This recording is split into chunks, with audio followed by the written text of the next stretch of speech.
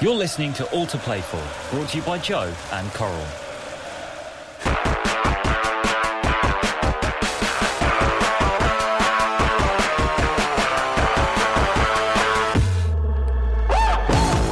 Hello and welcome to the All to Play For Euro 2020 post-match podcast with me, a very croaky Lindsay Hipgrave, and you, Joe Cole. And Joe, you managed to get the golden ticket. I did, Lindsay. It weren't till the day day before the game, where I got the ticket, buzzing, took my two boys, and just like, they've been to football before, but they ain't been to football, if you know what I mean, because they've been when it's sort of, apart from my son at the Champions League final, obviously, but the other one, he hasn't been properly. Do you know what I mean? So he's like, I walked down Wembley Way, people was just singing, dancing, beer was being thrown, and they absolutely loved it. They were singing the songs, got them in the stadium, and they're 5 and 8, the boys. So like 5-year-olds and 8-year-olds could, you know, not really, they watched every minute of the game and they was engaged. The shirts were off when we scored. And when we scored the goal, I got a bit emotional, a bit choked up. So I've just grabbed them and we hugged. They were so excited. Yeah. It was probably one of my best moments I've had with my kids, sharing that with them. Because I think it'll be one of their earliest memories. They'll remember it forever, won't they? It did. And it felt poignant the whole day. I've said this from the moment when we've been going back to football after lockdowns and seeing people. Everyone sort of appreciated being there, appreciated each other. The atmosphere was charged when we like walking down Wembley Way. And I think the whole experience, sharing it with my two boys, was because I can remember walking down Wembley Way, watching England as a kid, you know, and feeling that excitement, whether it be for England or whether FA Cup finals. So walking down with my boys and seeing them so excited. So when the goals went in and I grabbed them, it just blew me away. It was just amazing. And even in the corporate, we was in a slightly corporate area and everyone was singing and dancing and it was amazing, Lindsay. It really was. I felt lucky to be there. Magical. It was. That's the word I would use, magical.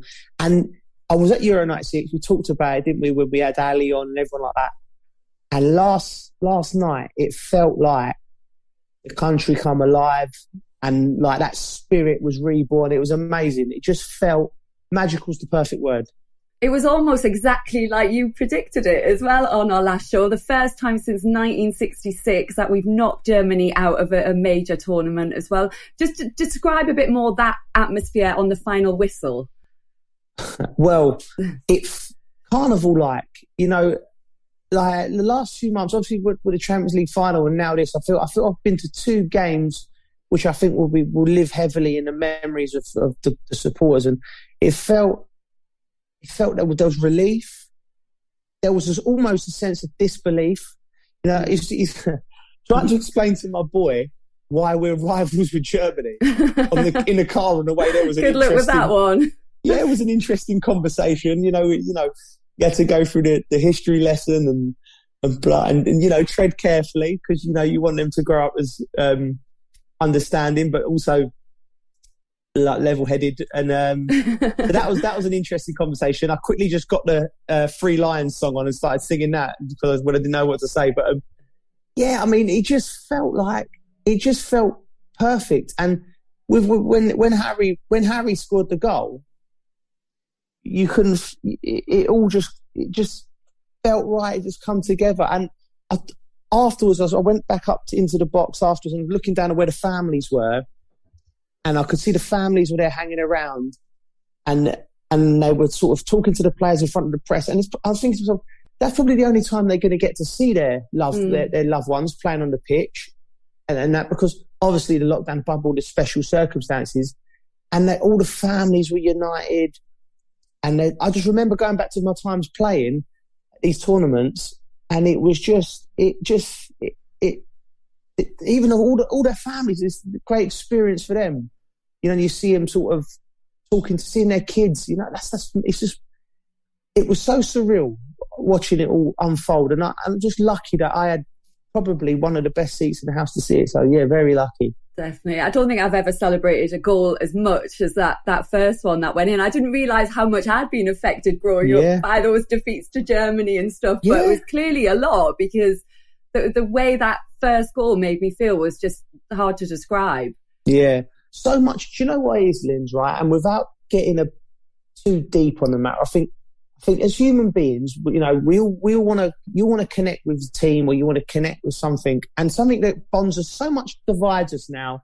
We've got this campaign, that campaign, and different views, left wing, right wing, all the different things that divide us. And the one thing that brings us all together is football. Grandfathers, fathers, sons, friends. We argue over it. We fight. We celebrate. We cry. We laugh. And I think that's what it is. I think just the whole country needed something that united us. And I think last night in particular, I think that was it. Because I was walking down Wembley Way and I saw you see people of all colours and creeds, different religions, and everyone was just getting on, And Wembley, as much as people who don't know London might listen to this, Wembley isn't a really highbrow part of London. Wembley's London. Wembley's what, Wembley's London. Where I'm from. Yeah, Wembley's like everyone's there and everyone's involved. It was just a special, poignant game. And I just thought, I'm just so glad that we've had that and we've had that day. So it was just amazing.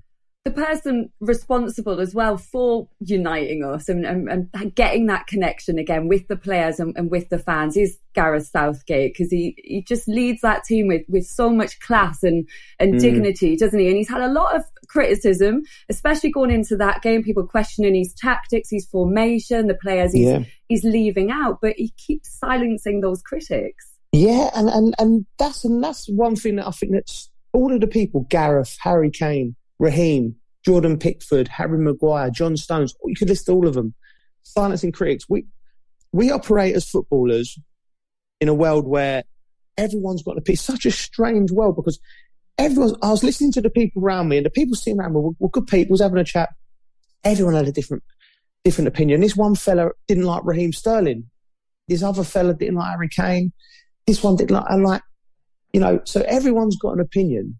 And Gareth, I think what he said, what he alluded to was he ignored the noise, and he picked a team in each one of these 4 games, and it's been different. Where he's, I still remember his eyes are on the players, and he even knows the players personally. So he's picked a team, he's picked the tactics, and he's got it right 4 times. Now, but he also knew. He said you're dead, didn't he? If you get it wrong, and that's so much pressure. Yeah, and that's it. And do you know what? You got to look at Gareth, right? And look at the open letter he wrote to the fans at the start of the tournament. And I think that's the first time, I think, he's very statesman-like, very presidential. And that's the first time he wanted to put across to the fans what it means to him, because when you see him presidential, statesman-like, sometimes he can come across cold, which is what you need in that time. But, he talked about his grandfather, the military, all these things of what it means to be British, and he his journey and what he thought it meant to New England and all the multicultural, and he brought it all together beautifully. I thought he allowed himself last night, I think, just a glimmer, just to let, there was and I liked it. I thought, when he said that, I thought it's like, I've got it right. 4 times, I've got it right. Even against Scotland, which was a difficult game because of the type of game, he's got it right. And everyone around me had a different team, different players who they liked, different systems they would have played.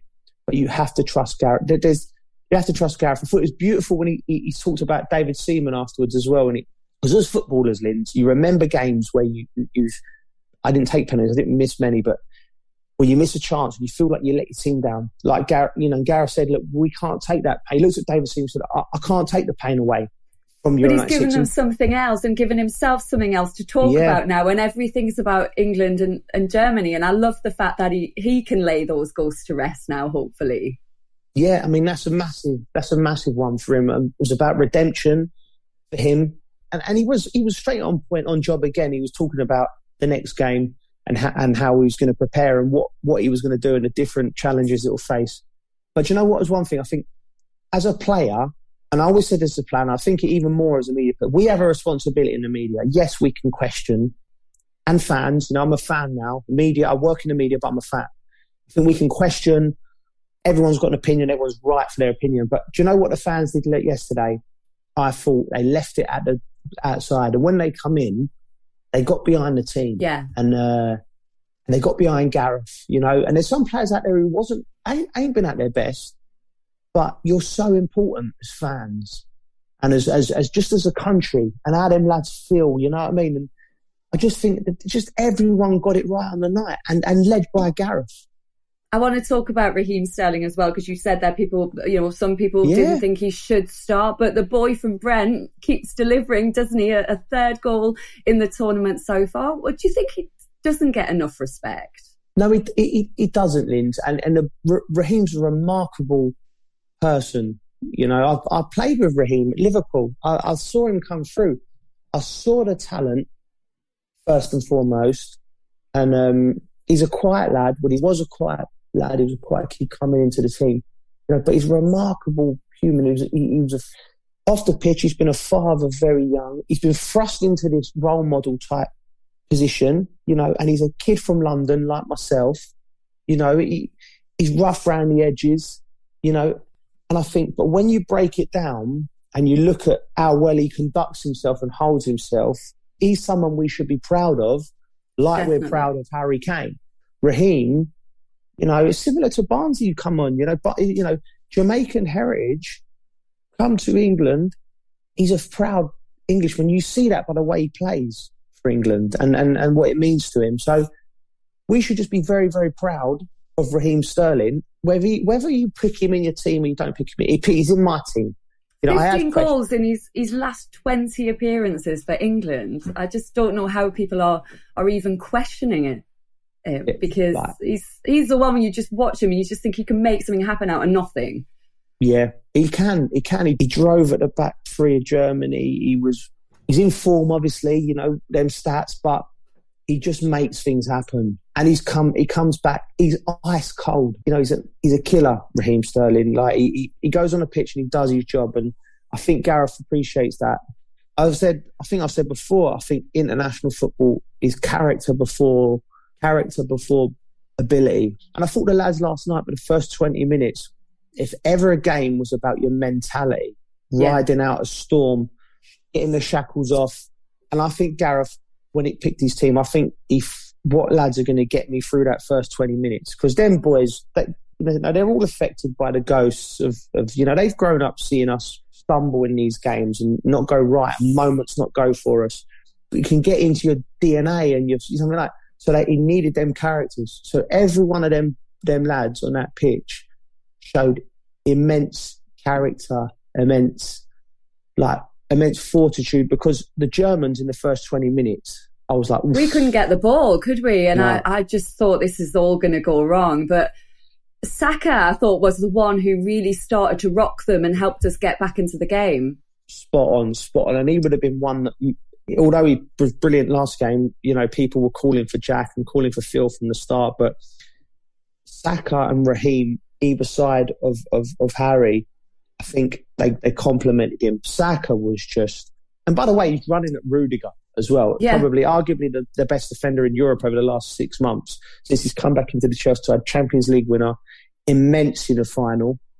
But when he won that free kick, you thought he's got in his head now. Yeah. He's all wrong. Certain players are all wrong, like horses for courses.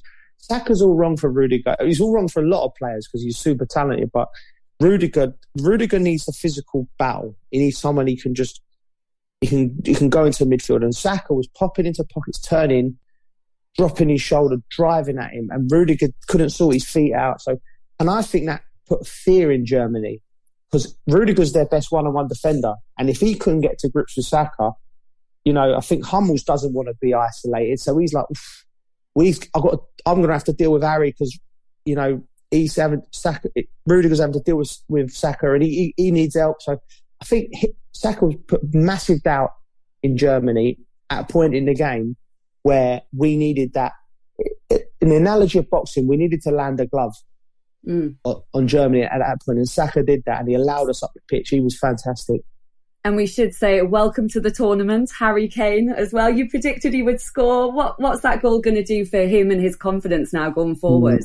Massive. I mean, do you know what? That was so interesting, Linz. I'm sitting there around people and they're asking me, should we take Harry off? Should we take Harry off? And I'm going to be honest, like, I was like, yeah. I was like, yeah.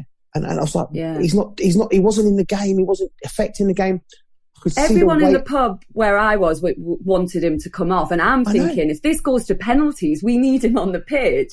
Exactly. But he'd only had 2 touches in half an hour. And you're thinking, what do we do? Yeah. Exactly, Liz. And Gareth would have been thinking that. I saw him speak to Steve and to have the composure to say, no, we know what Harry is. We know the next chance is going in. We know, right? He wasn't playing well. He hasn't been at his best. So I had the composure to go with his instinct, to go with his... People were saying some horrible stuff around me about Harry Kane. Absurd stuff. I know probably they'd having a drink and all things like that, but they was... And for Gareth to stick with that and for it to roll out like it did where Harry Kane's gone bang, goal, it's going to be immense for Harry. It's going to be immense for Gareth. Yeah. Because Gareth's going to get confidence in his convictions now even more. That's why you stick with him, because that's what he can do. Joe, it's a tough one because there were just top performances all over the pitch. But who was your man of the match? I don't know if I can answer that for you, Linz. I think I'm going to quick. I know we want to keep this short and sharp, but I'm going to go with Harry Maguire. Right, because I saw him at one point. I think Harry now. I've met Harry a few times. Never played with him. Played against him. Recognised the talent early on. Recognised the character early on. I thought he'd become a big player for England. I think Harry Maguire stands next to the likes of Tony Adams and Terry Butcher for me now. I think what a leader, but not only that, Linz, he gets a lot of stick in the media. He's at Manchester United, but he ain't at Manchester United of the noughties or the 90s. He's leading that team. But there was a moment in the game where the crowd started singing his name. His chest puffed out. But Germany were applying pressure. They're putting balls in the box. He was pushing players out of the way to go and put his head and defend things. And it was just like, it was like you was watching like a prime Tony Adams, a prime John Terry, a prime Rio Ferdinand. I'm talking the greats: John Terry, Rio Ferdinand, Tony Adams, Terry Butcher. You know, we can't put him next to Bobby Moore because he hasn't lifted any silverware yet. But he's standing next to exactly. He's standing next to him, and you're just like, I was watching him, and you can only be inspired. I was like, wow. And whose place is in jeopardy? That's hard because I don't know anyone who played badly. No one. Again, like the Czech game, nobody's place is in jeopardy, Linz. But I think against the Ukraine, it'll revert back to a 4 because I think you're going to have to find a space for Jack to come into the side now. He's been knocking on the door. Does he have to start in that game? Not does he have to start. I think that the team warrants him. Tactically, it warrants him. I think the Ukraine will dominate possession. I don't think they got too much speed in behind to worry about. So I think he'll go with Shaw, Walker, 2 centre-halves. And I think Jack comes into the midfield. So who misses out? Who misses out? Gosh. So you're going to have Rice and Phillips in there. I think you'll go Sterling, Kane, Jack, and Mount or Saka. Probably Saka. You can't take the lad out. But so who comes out? I've done the team. Who comes out? I don't know. Who can you take out? It's brilliant that we've got these options, but I don't envy Gareth. I think Trippier comes out. Nothing to do with how he performed. I just think a change of formation. I think we get an extra body in midfield, someone who can play on the half turn and get it in little pockets. The set pieces were much better with him there, though, weren't they? Yes, again, and he might be Kyle Walker who misses out, but Kyle Walker's defending has been outstanding. Yeah. You know, you go back 5 years and there was question marks about his concentration levels. He's had 4 games and he's been pitch perfect And there's been moments in each of them games where he's so I think he'll take out Kyle or Trips. Nothing on performance, just a change of shape, just to get Jack into the pockets, because we will hold more of the ball against the Ukraine and we'll have to break them down. Well, Joe, England now 2-1 favourites to win the whole tournament with Coral, and Sterling 13-2 with Coral to finish the top goal scorer as well. And the Ukraine look knackered as well after playing extra time. So how are you feeling about how this draw's looking for us now? Well, listen, you've got to be truthful, and you've got to say the draw's opened up for us, hasn't it? I think the Ukraine will be, I don't want to, listen, they're a good side with world-class players. And any team you play at this stage of the tournaments, a game, it's going to be a tough game. But having said that, if you'd have asked me to list 4 or 5 teams realistically you could play in a quarter-final, the Ukraine would have been one of them. Shevchenko, ex-teammate of mine as a manager, inexperienced manager in that sense. I think they're there for the taking, but this is football. We can't be complacent. The lads have to bring that same energy, but I can't see a problem with us. But I'm going to watch the Ukraine later because I missed the most of the game, just to make sure the next time we chat, I can back up them convictions. I've seen them once. I've seen them 1.5 games, and I've not seen enough to think where we'll be in any way overly concerned. We just have to do our job and do it well. We'll win the game. The whole of the group of death have now been seen off. Even I want to get carried away now, Joe. It's coming home, isn't Linz, it? Do you know what? If you're getting carried away, we need to get worried. You are. If we was a coaching staff, you'd be my. You're the what if guy, Linz. You're like, well, what if Ukraine play well? What if happens? You're the person who brings us down into realism. Yeah, I'm worried if you're not keeping a lid on it. I'm worried about it. And I know that definitely we've all not. The lid's off. The lid's been blown off, Joe. Yeah. It was blown off last night. Thank you so much, as always, for listening as well. We're going to be back tomorrow as well in the pub, in the All to Play For Arms Zone. Another pub is definitely not what I need right now.